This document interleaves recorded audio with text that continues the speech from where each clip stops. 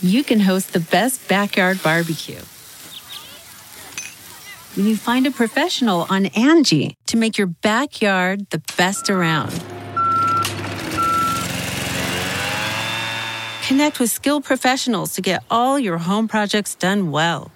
Inside to outside, repairs to renovations.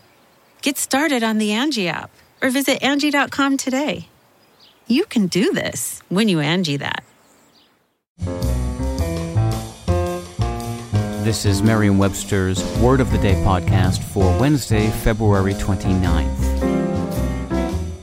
Brought to you by the new Merriam-Webster's Advanced Learners English Dictionary, designed for students and teachers of English as a second language. Learn more at learnersdictionary.com. The word of the day for February 29th is bosky, spelled B-O-S-K-Y. Bosky is an adjective that means having abundant trees or shrubs. It can also mean of or relating to a woods. Here's the word used from an article by Jenny Gilbert in The Independent of London. In 1863, when two brothers were abducted by armed gangsters and marched into a forest, their appeal to a local saint resulted in their abductors letting them go.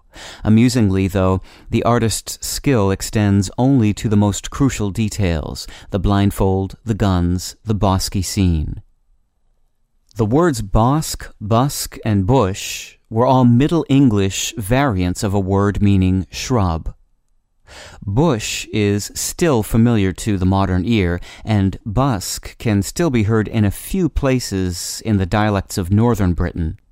Bosk, too, survived in English dialects, although it disappeared from the written language, and in the early 17th century it provided the root for the woodsy adjective bosky.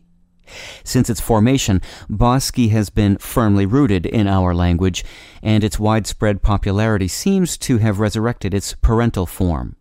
By 1815, bosk, B-O-S-K, also spelled B-O-S-Q-U-E, had reappeared in writing, but this time with the meaning a small wooded area.